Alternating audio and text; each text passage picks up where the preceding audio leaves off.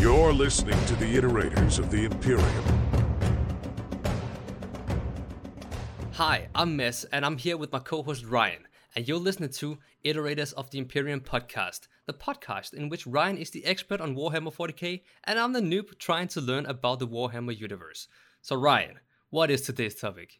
Well, today's topic is following on from last week's, where we started off the Horus Heresy. So last time we talked about Horus's gradual fall into chaos, and we got a little bit of side story in there, but at the end of it, Horus is preparing with his fellow Primarchs. He had gained 3 followers in this matter. He had Fulgrim of the Emperor's Children, he had Lorgar of the Wordbearers, and he had Perturabo of the World Eaters on his side. So he cleansed his legions of all the traitors by putting them on Estevan 3 and then bombing the crap out of the planet. And during this, Nathaniel Garrow, the hero that he is, managed to escape and get warning of the treachery to Terra. This episode, we're going to be continuing this. There's a few major events in this. Estevan 3, Estevan 5, and then the Siege of Terra, where Horus actually tries to take the fight to the Emperor, are the 3 main events. In this one, we're going to talk about some kind of side story stuff, but it's like what the other Primarchs were doing at the time and stuff like that. And a little bit about just kind of other backstory stuff that's going on at the same time that's important. And then we're going to talk about Estevan 5. And then in the next episode, we're going to cover the Siege of Terra and then the aftermath of all of this, what happened because of everything that went on here. Yeah. So... as we said, Nathaniel Garrow managed to escape with the Eisenstein and flee to Terra to warn the Emperor. The Emperor at this point was indisposed and was not acting as the Imperial Regent at the time. He wasn't technically in charge of the Empire at this point. He was, but he had someone acting in his stead. He had Malcador the Sigillite acting as the Imperial Regent because the Emperor was busy on his weird projects that he left Horus in charge for. So it was Malcador that Garrow ended up getting a meeting with and warning. Now, on the way back to Terra, Garrow actually ran into Rogal Dorn, the leader of the Imperial Fists. At the start of this whole thing with Horus, he is actually with Horus, but he gets a communication that he's been given new orders to go back to Terra and bolster the defenses, because his guys are an immovable object. If they hunker down somewhere, if they bolster the defenses of a location, you cannot move them. They will never be taken out. So they're called back to Earth to, act as guardians and build up defenses and stuff. So on the way back, because the warp is all messy at this point, they've had a hell of a time trying to get back, and Garrow ends up running into them. And luckily that helps him get back to Terra properly.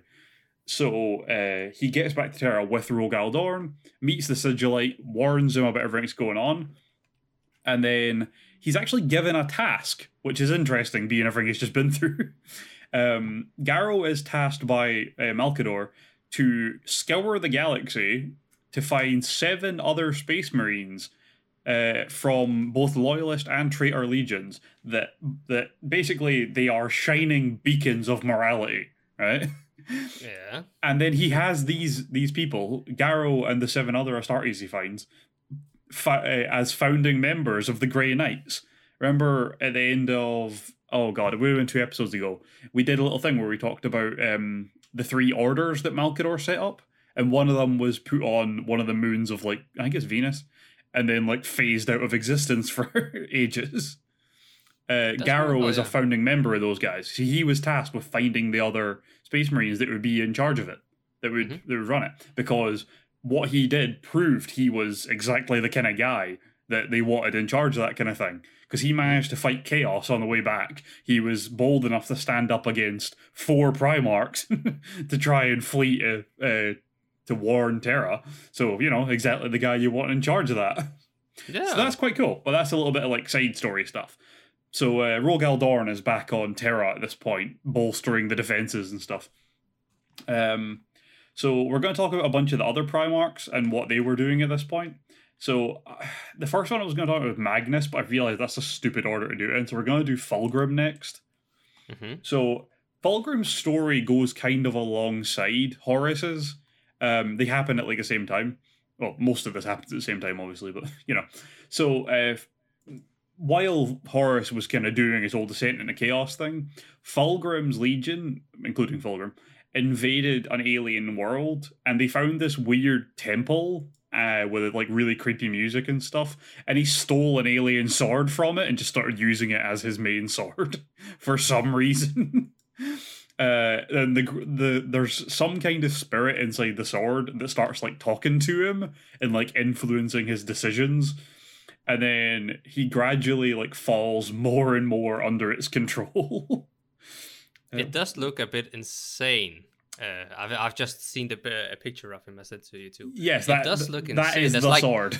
It looks like some stuff around his, like the arm he's holding it with his right arm. There's like stuff possessing him, like light. Yes, from the sword. so it's a pretty weird sword, but it gradually like invades his mind and like basically warps his desires. His guys are all about perfection, and he loves art and stuff like that. So he has like a lot of the artist ones, the sculptors and stuff on his fleet.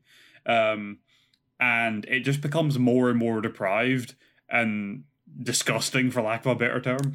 There's one of them is a painter who ends up making paintings with like people's body parts. So she needs a really good red, and turns out blood is great for that, stuff like that. Oh, so she ends up painting a painting of Fulgrim, but it looks disgusting and grotesque. It looks horrible, but it's painted almost entirely with human viscera. That's disgusting. Yeah, that's how bad these guys get.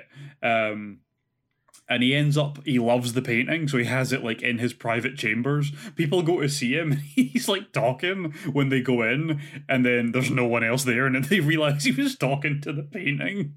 Oh god. Yeah, it's horrible. Yeah, he's a freak. It's horrible.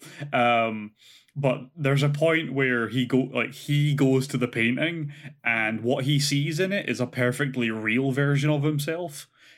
And you realize that the actual Fulgrim is the one now in the painting talking to him. And the disgusting, grotesque monster that was in it before is possessing Fulgrim. What? So Fulgrim has like the temple that he attacked and the sword that he took.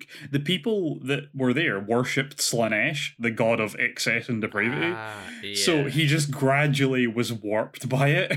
So now his body is possessed by a demon of Slanesh, and he's just trapped inside watching his body be evil. That's not optimal. That's not great.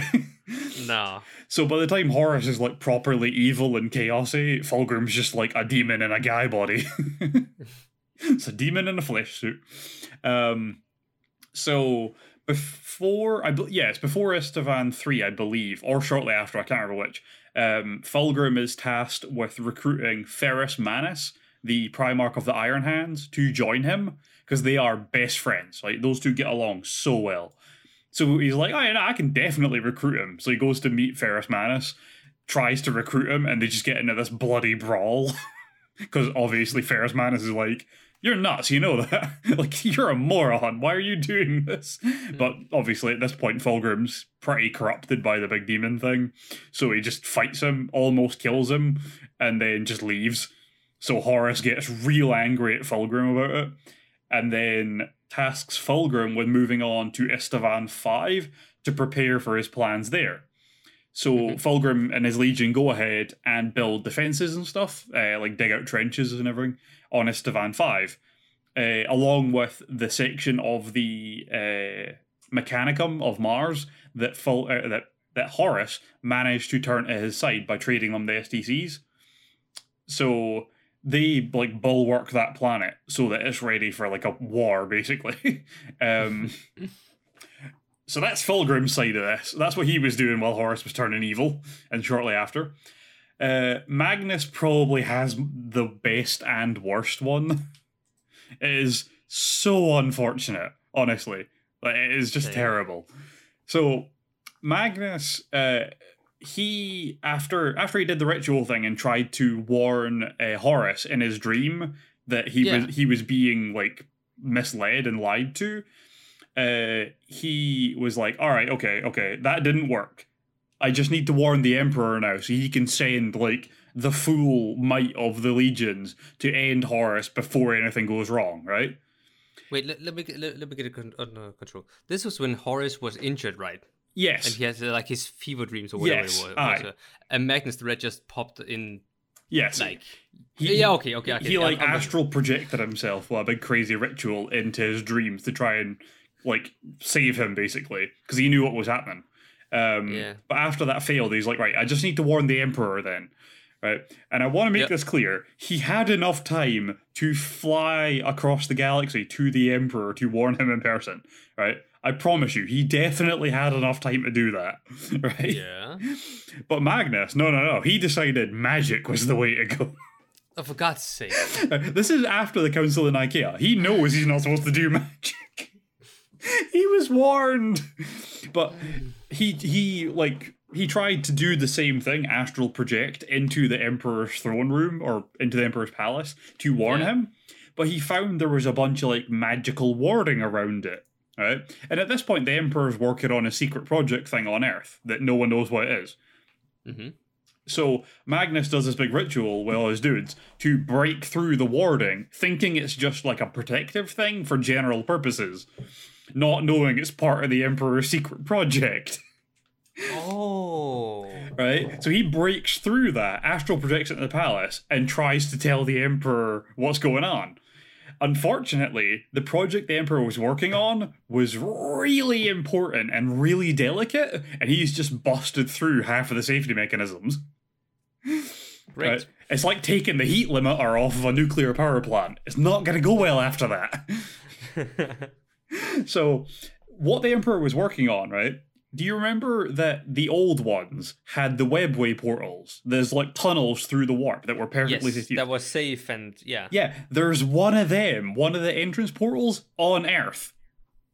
Okay. And the Emperor was trying to work on it to reactivate it so that the Earth, so that like humanity would have access to the webway. Right? Which is a game changer. That would have been incredible if we had had that. Right? We'd have won every war.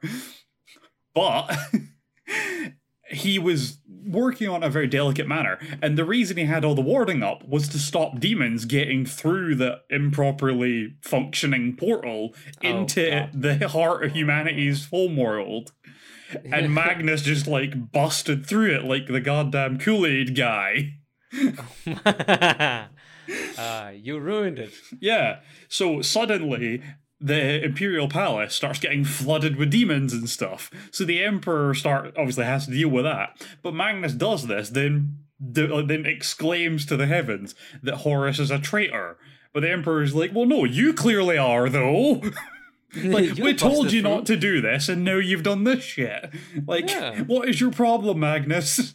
So there is a golden throne in the Emperor's throne room, right? It's this big golden throne, but it's a piece of like warp machinery, right? Yeah. And the Emperor now has to sit upon it to keep all the demons away from Earth.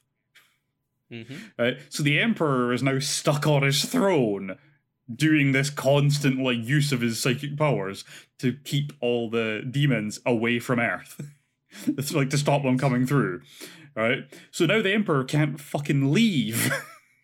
So that's why when Garrow got to Earth to warn them, he didn't get to meet the Emperor, he had to meet the Sigillite, because the Emperor literally cannot leave his throne now. Oh, fantastic. Exactly. So, the Emperor now being stuck there, having his project destroyed, and, you know, all the stuff that comes with that, was like, right, Magnus is a traitor, we have to deal with this.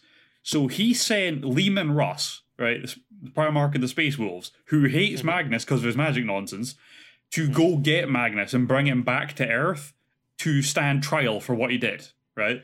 Yeah. Now, the issue with this is that on his journey, Horus found out about this and intercepted Lehman Russ and gave him a message that his orders had changed, that the Emperor had decided that it was a kill order now rather than detainment. So Lehman Russ was to wipe out Magnus and his entire legion. right? Oh God, yeah. Yeah, right. Because he's Because like, at that point they didn't know about Horus and his plans, right? exactly. So Lehman's going to do Horus's dirty work for him and take out one of the loyalists. Oh, that's smart. It's really smart, but it's terrible for us, for the good guys. Yeah. So Lehman Ross goes to do that. Magnus felt horrible for what he did. He knew what he did was wrong. He didn't know to the extent of damage he had done, but he knew what he did was wrong. So he wanted to provide some kind of retribution for this. So he didn't tell his people to defend from the Space Wolves. He didn't even warn them that they were coming, basically. So when the Space Wolves arrived, they just opened fire on the planet. They just started bombing the crap out of Prospero, Magnus's homeworld, right? Yeah. Which Magnus thought they were coming to detain him, not to kill him, so he didn't even expect this. But they were unprepared, so none of their defenses were online or anything. So they had to, they had a fair bit of time before their defenses were up and running, and they could fight back, which is terrible. So they eventually get defenses up and running, and they start fighting. But Lehman Russ had such an advantage that the planet was getting destroyed, and so were the Thousand Sons, Magnus's Legion. Then a bunch of stuff goes on because it's terrible. Ahriman, Magnus's second in command, enacts this ritual that, for some reason, it changed. We're going to get into this when we do Magnus' storyline properly, but what it does is it turns all his people into magical dust inside their suits. So they're no longer human. They don't have a physical body anymore, basically. They're essentially just possessing their suits, which is terrible. And then Magnus performs another ritual, which teleports them onto a different homeworld or a different world and saves the last of his men. But he teleports them on the planet of sorcerers. It might be Sorcero, but it's within the warp. And it's one of Tzeentch's homeworlds. So Magnus ends up having to agree to work for Tzeentch, the god of change, because otherwise his entire legion was just going to get deleted from existence, basically. That's such a shitty situation. Yeah, so Magnus was he had his arm tied behind his back and was forced to join Chaos. So that's terrible. Lionel Johnson, the Primarch of the Dark Angels, his legion was totally effed up by the Night Lords. Remember the Primarch that runs around like Batman and murders people in the dark till they stop? Yeah. His dudes went and messed up the Dark Angels, so they were out of the game. That's unfortunate. The Ultramarines with Reboot Gilliman, they were given false orders by Horus to go to a planet called Calth, claiming there was an orc uprising there. There was an orc army building, and they were to go wipe them out. So the Ultramarines and Reboot Gilliman were going to team up with Lorgar and his legion. Now, if you'll remember, Reboot Gilliman burned Lorgar's favourite planet to the ground and made him watch. So Lorgar hates this guy. But it was a lie. The whole thing was a lie. So Lorgar was planning to wipe out Gilliman and his army. So Gilliman sent most of his troops to Calth for this and left one captain in charge of their homeworld. Lorgar sent a separate ship from his fleet with 1,000 Space Marines to go take out the homeworld of the Ultramarines. And then also sent most of his guys to take out the actual Legion on Calth. So they got there, ambushed the Ultramarines, almost wiped them into the dirt, which is unfortunate. But luckily, they were able to call for reinforcements from their homeworld, because the ship that was supposed to go blow up their homeworld was intercepted in the warp, and basically just it was another Ultramarine ship that found them in the warp. And then when they ended up in a battle, the Ultramarine ship basically gave every one of their lives to wipe out the Wordbearer's ship. So they never got to attack the homeworld. So the Ultramarines on Calth were able to call for reinforcements and managed to turn the fight in their favour a little bit. But unfortunately, the Wordbearers managed to get a hold of the planet's defences for attacking ships in space, orbital defences, and used them to bombard the world's sun. causing it to just release massive amounts of radiation and solar flares, making the planet entirely uninhabitable. Yeah. So the damage they had done to the Ultramarines was so much that they were just not a threat anymore. So you've now got Magnus's Legion is not there to defend Earth. The Ultramarines are not in scale enough to defend Earth. The Dark Angels are not able to defend Earth. You're running out of loyalists pretty quick here. Yeah. Jagatai Khan, the Primarch of the White Scars, was getting told different stuff from like 17 different Primarchs and just had no idea what was going on. Like, it was getting contradictory information from like 5 different people at once and getting a bunch of scrambled messages that were like half distorted by the warp and just had no idea what was happening. So you know what he did? What did he do? Unlike everyone else, he just waited until he knew what was going on. Like, the only reasonable guy in this entire situation is the one that's obsessed with bikes with rocket packs on them. He's not the one I expected to be, like, reasonable, but he was reasonable, which is weird. Yeah. Surprise you. Exactly, yeah. Who'd have thought? So, there are a bunch of loyalists left. There are quite a few left. So we get on to Istvan 5 now, right? Mm-hmm. This is the main event of this episode, I guess. Istvan 5 was Horus's next part of his plan. It was Istvan 3, then it was Istvan 5. Istvan 3, they purged their legions. Istvan 5, they're going to have to fight the loyalists, and they knew that. So, the loyalists that were sent to assault them were Vulcan and his salamanders. He's the gigantic one with a hammer. Corvus Corax of the Raven Guard, the big emo kid, and Ferrus Manus, who was the one that Fulgrim almost killed before this. And he was dead set on revenge against Fulgrim. He could not accept the fact that Fulgrim had turned against them.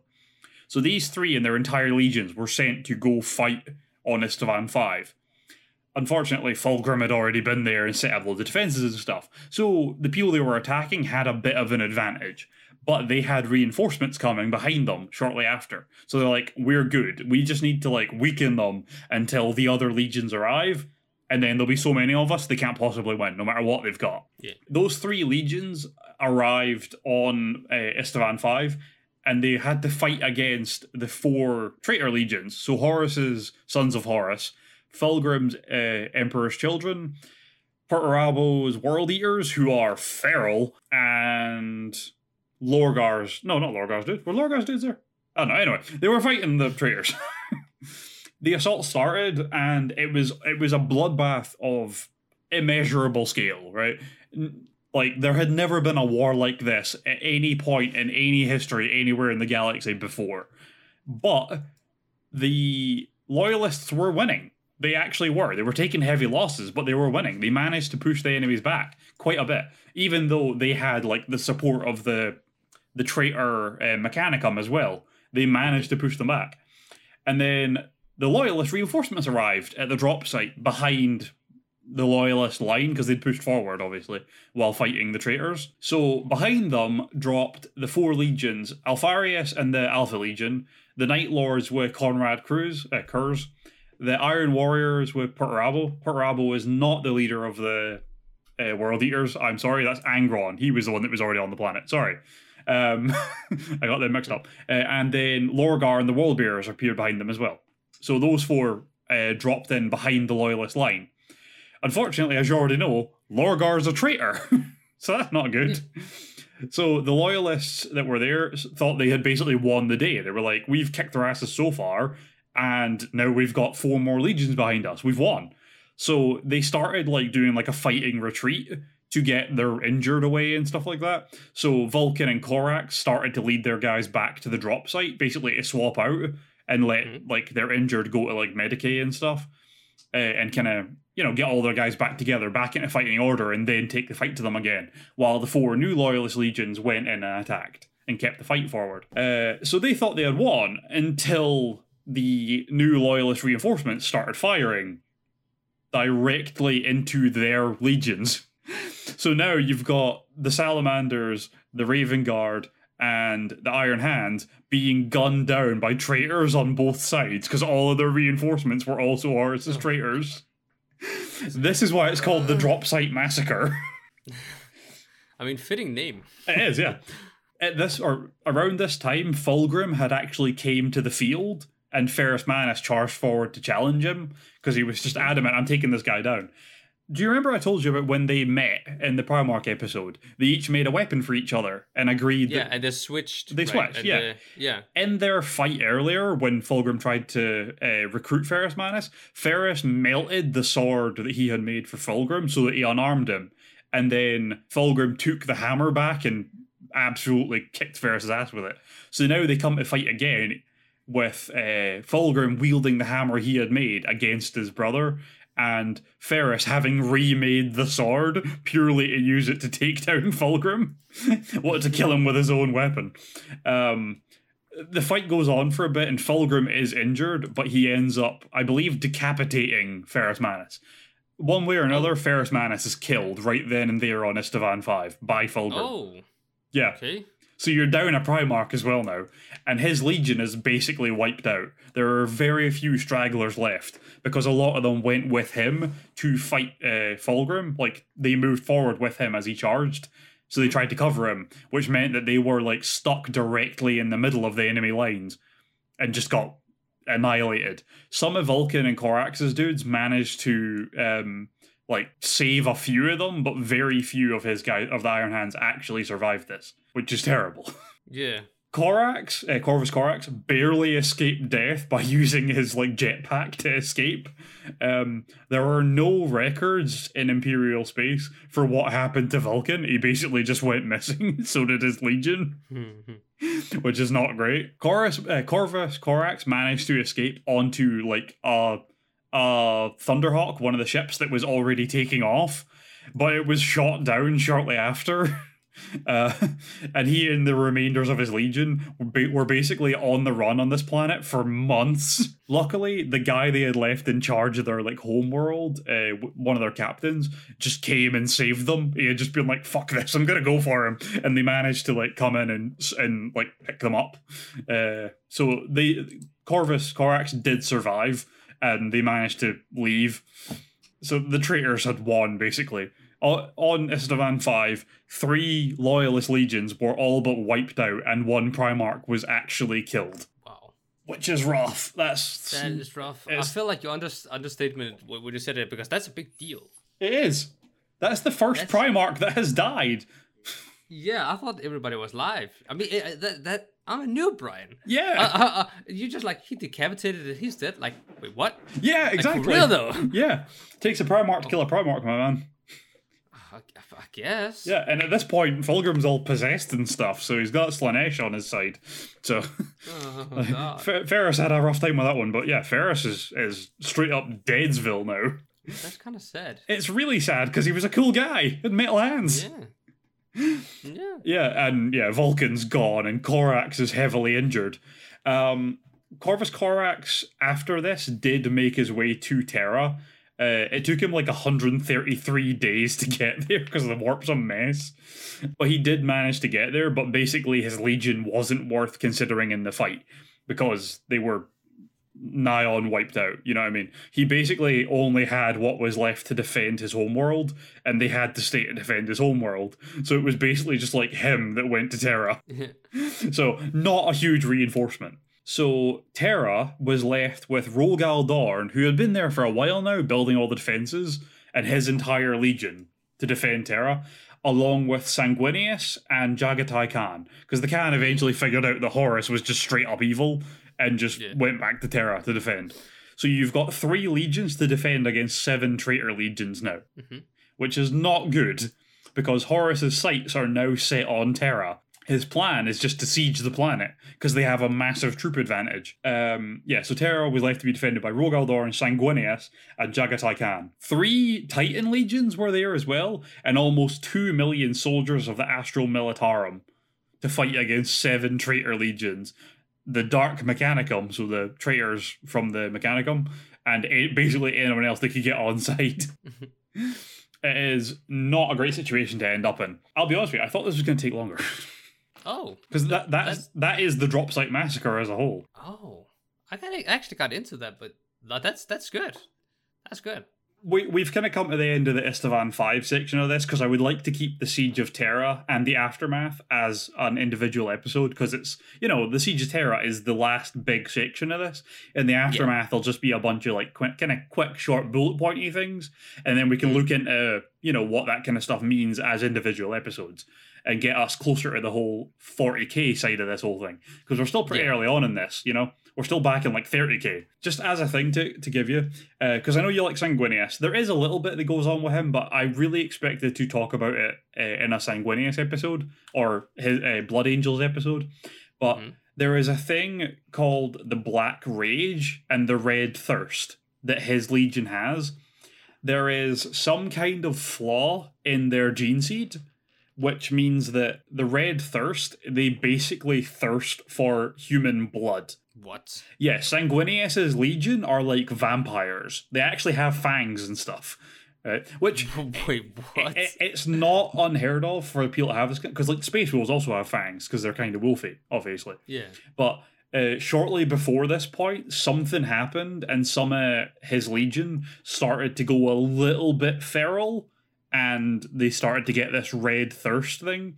But the Black Rage is when they like give in to that like brutal feeling in the back of their head that tells them to just go start tearing people apart with their bare hands, which is great in some fights, but if you're trying to protect, say, like a human settlement, terrible, because you'll eventually do collateral damage. Yeah. But if you're like in a horde of orcs, fucking throw yourself into the Black Rage, my dude. Just kill everything you see. So it's strategically sometimes useful, but most people don't come back from the Black Rage. But I don't think the Black Rage had set in at this point yet, but I think it had like started to rear its fangs a bit. But the Red Thirst was definitely around at this point. So some of his guys were going a little bit feral, but it wasn't like a big issue yet. They were trying to keep it under wraps and stuff. And Horus does make use of it a little bit. He finds out about it, about the flaw in the gene seed, because him and Sanguinius are so close. And he does kind of use that against his Legion a little bit. I don't think they know exactly why that happens. I believe it is just put down to like a fault in the gene seed for them. Just something went wrong while they were being made. Like Magnus's Legion also has a fault in their gene seed. They were already kind of looked on as like not great guys to have around because of their whole psyker thing that they were doing, because of their disposition towards magic. People already didn't like them very much. Yo, wait, Ryan? Yes. By the way, quick question, because of Sanguinius. He has wings. Yes. Can he use them? Yes. Sanguinius can fly. Oh, that's amazing. I like him even more now. A lot of his Legion actually have like wings made as part of their equipment and fly with them. So like Corvus Corax, his Legion just love jetpacks, but the Blood Angels guys tend to like having wings as well. I think they're called like Wings of the Angel or Angel Wings or something like that, because they actually see Sanguinius as an angel. I mean, the way he gets depicted is like very angel-y as well. Yes, very holy. Yes, he's just the best guy. He may as well be an angel. He looks cool. There is something else I can tell you about going on just now. So there is a point during this that, because it's a bit of a side thing, and the timing of it, I believe, lines up with the Siege of Terra a bit, but the whole warp thing gets much worse because now the traitors actually do have the traitor gods on their side. They've got Magnus, who has officially told Horus that he's joining him in the fight against Terra. And he literally is working for Tzeentch now. You've got Fulgrim, who's possessed by one of Slaaneash's demons. You know what I mean? They actually are working with the Chaos Gods at this point when it comes to the siege. So they're able to have the warp become worse in certain areas and like totally block off communication and stuff at their will, at their behest, which is not great for the Loyalists. But one of the things that goes on at this point is... I believe it is... Yeah, it's the Ultramarines. It's Reboot Gilliman. He thinks that Terra has fallen and believes that basically the entire Imperium is going to be wiped out by the traitors. So he essentially starts another empire from his homeworld kind of thing, it's looked back on as like the worst thing he ever did, because like he basically just didn't try to help because he assumed the day was already lost and just started again. But he gets a lot of shit for it a lot of the time because people are like, oh, so you just think you can be an emperor now, do you? What up? Exactly, yeah. I would need to look into the proper details of that, and I will, because we will cover it within an episode. Probably one about Reboot Gilliman, or Rabute Gilliman. I don't know if it's Reboot or Rabute, because it's spelt like it's Rabute, but I don't know for sure. I think it's a silent... It might be. That's what I've always expected, but I don't know for sure, so it could be either. But Reboot. when we get to an episode about him properly, we will actually cover the empire he decides to found for 10 minutes at some point. But I think that's all we need to cover for Estevan 5 and the Drop Site Massacre, where the stage is set for the invasion of Terra, or the siege of Terra, I should say, and then what comes after. The next episode is going to be incredible, by the way. You're going to love it. I'm intrigued, Ryan. I'm looking forward to it. I hope you're on the edge of your seat. Yeah, I actually kind of am. I don't know if you're watching me from the camera, but I am not watching you. I'm currently sitting like okay. Like right at the front. What happens next? But that will be excellent. I've been so excited to get to the Horus Heresy, because then we can start talking about stuff after it as well. But the Heresy itself is so good. It just it's so much drama. I love it. You like the drama. I do. I do. I love every minute of it. But the next episode is going to be incredible, and I can't wait for it. And we're recording it tomorrow, but you guys are going to get it next week. Oh, you guys have something to look forward to. Oh, boy. Hell yeah. Would you like to tie us out? I can. Well, thank you guys for listening in to Iterators of the Imperium. This has been Ryan and Mess. And yeah, we will see you in the next one. Take care and peace. Bye.